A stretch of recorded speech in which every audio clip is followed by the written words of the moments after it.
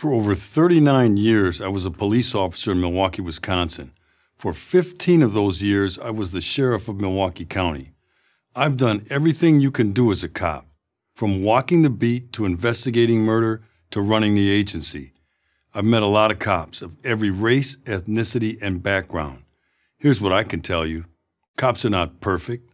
That's not a news flash, but this might be. They don't have to be perfect. They have to be excellent. And most officers reach excellence every single day and often under very difficult circumstances you can't imagine and wouldn't want to if you could. Perfection is an unattainable goal. Cops are ordinary human beings, like everyone else. Lawyers, surgeons, and baseball players, they make mistakes. But no profession works harder to correct its mistakes. You can mark social progress by the improvements made by police departments over the last 50 years. Today, police are more professional, better educated, and better trained than at any time in their history.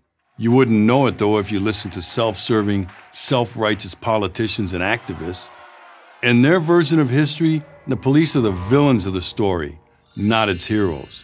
Like everything else this crowd does, they've got it all backwards. The police aren't the problem. The politicians and activists are. The police didn't create the failed urban policies that have locked people into generational poverty. The police aren't responsible for fatherless homes, failing schools, and bad lifestyle choices. And they sure as hell aren't responsible for the lack of respect shown to police officers. It is this lack of respect for authority, fostered over decades by the progressive left and its fear the police narrative, that has led to the needless deaths of so many young black men. When Officer Darren Wilson told Michael Brown to get out of the middle of the street in Ferguson, Missouri, did Brown comply? No. When officers in Baltimore told Freddie Gray to stop resisting arrest, did he comply? No. When officers in New York City told Eric Garner to stop resisting arrest, did he comply? No. Here's a useful tip. If you want to avoid a bad outcome with a police officer, follow this simple rule. When a cop gives you a lawful command, obey it, even if you disagree. Whatever problem you are experiencing is not going to be settled on the street. People with complaints need to use the process established for that purpose. Though cops don't have the final say, they do in that moment. How you react can be a matter of life or death.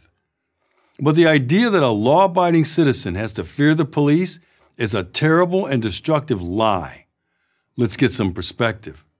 In 2014, 990 people were killed in police use of force incidents. Does that sound like a lot? Did you know that according to a Johns Hopkins study, that same year medical errors killed 250,000 people, yet activists aren't marching in the streets demanding that the medical profession be reformed? Why not?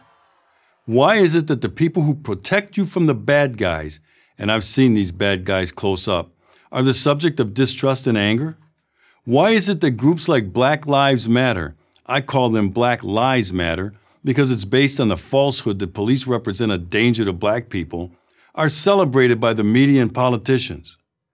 All this is taking its toll on cops, and even more tragically, on the law-abiding citizens in the neighborhoods that most need a strong police presence. The murder rates in these neighborhoods are going up because lawful, aggressive policing is going down.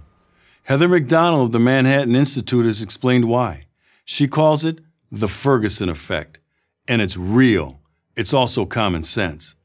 Why, police officers reason, put your career at risk if 30 seconds of smartphone video taken out of context can destroy it. Here's the truth. Police aren't afraid of walking the streets or being shot by random criminals. They're afraid of being involved in an incident that would label them forever as trigger-happy racists. Are there bad cops? I know firsthand that there are. I've had to fire them. But the overwhelming majority are good, decent men and women concerned about the law-abiding citizens in the communities they serve and are willing to put their lives on the line to protect them. Those who try to convince you, either out of ignorance or out of some ideological agenda, that the police are the enemy, those are the people you should fear. Run from them, not the cops.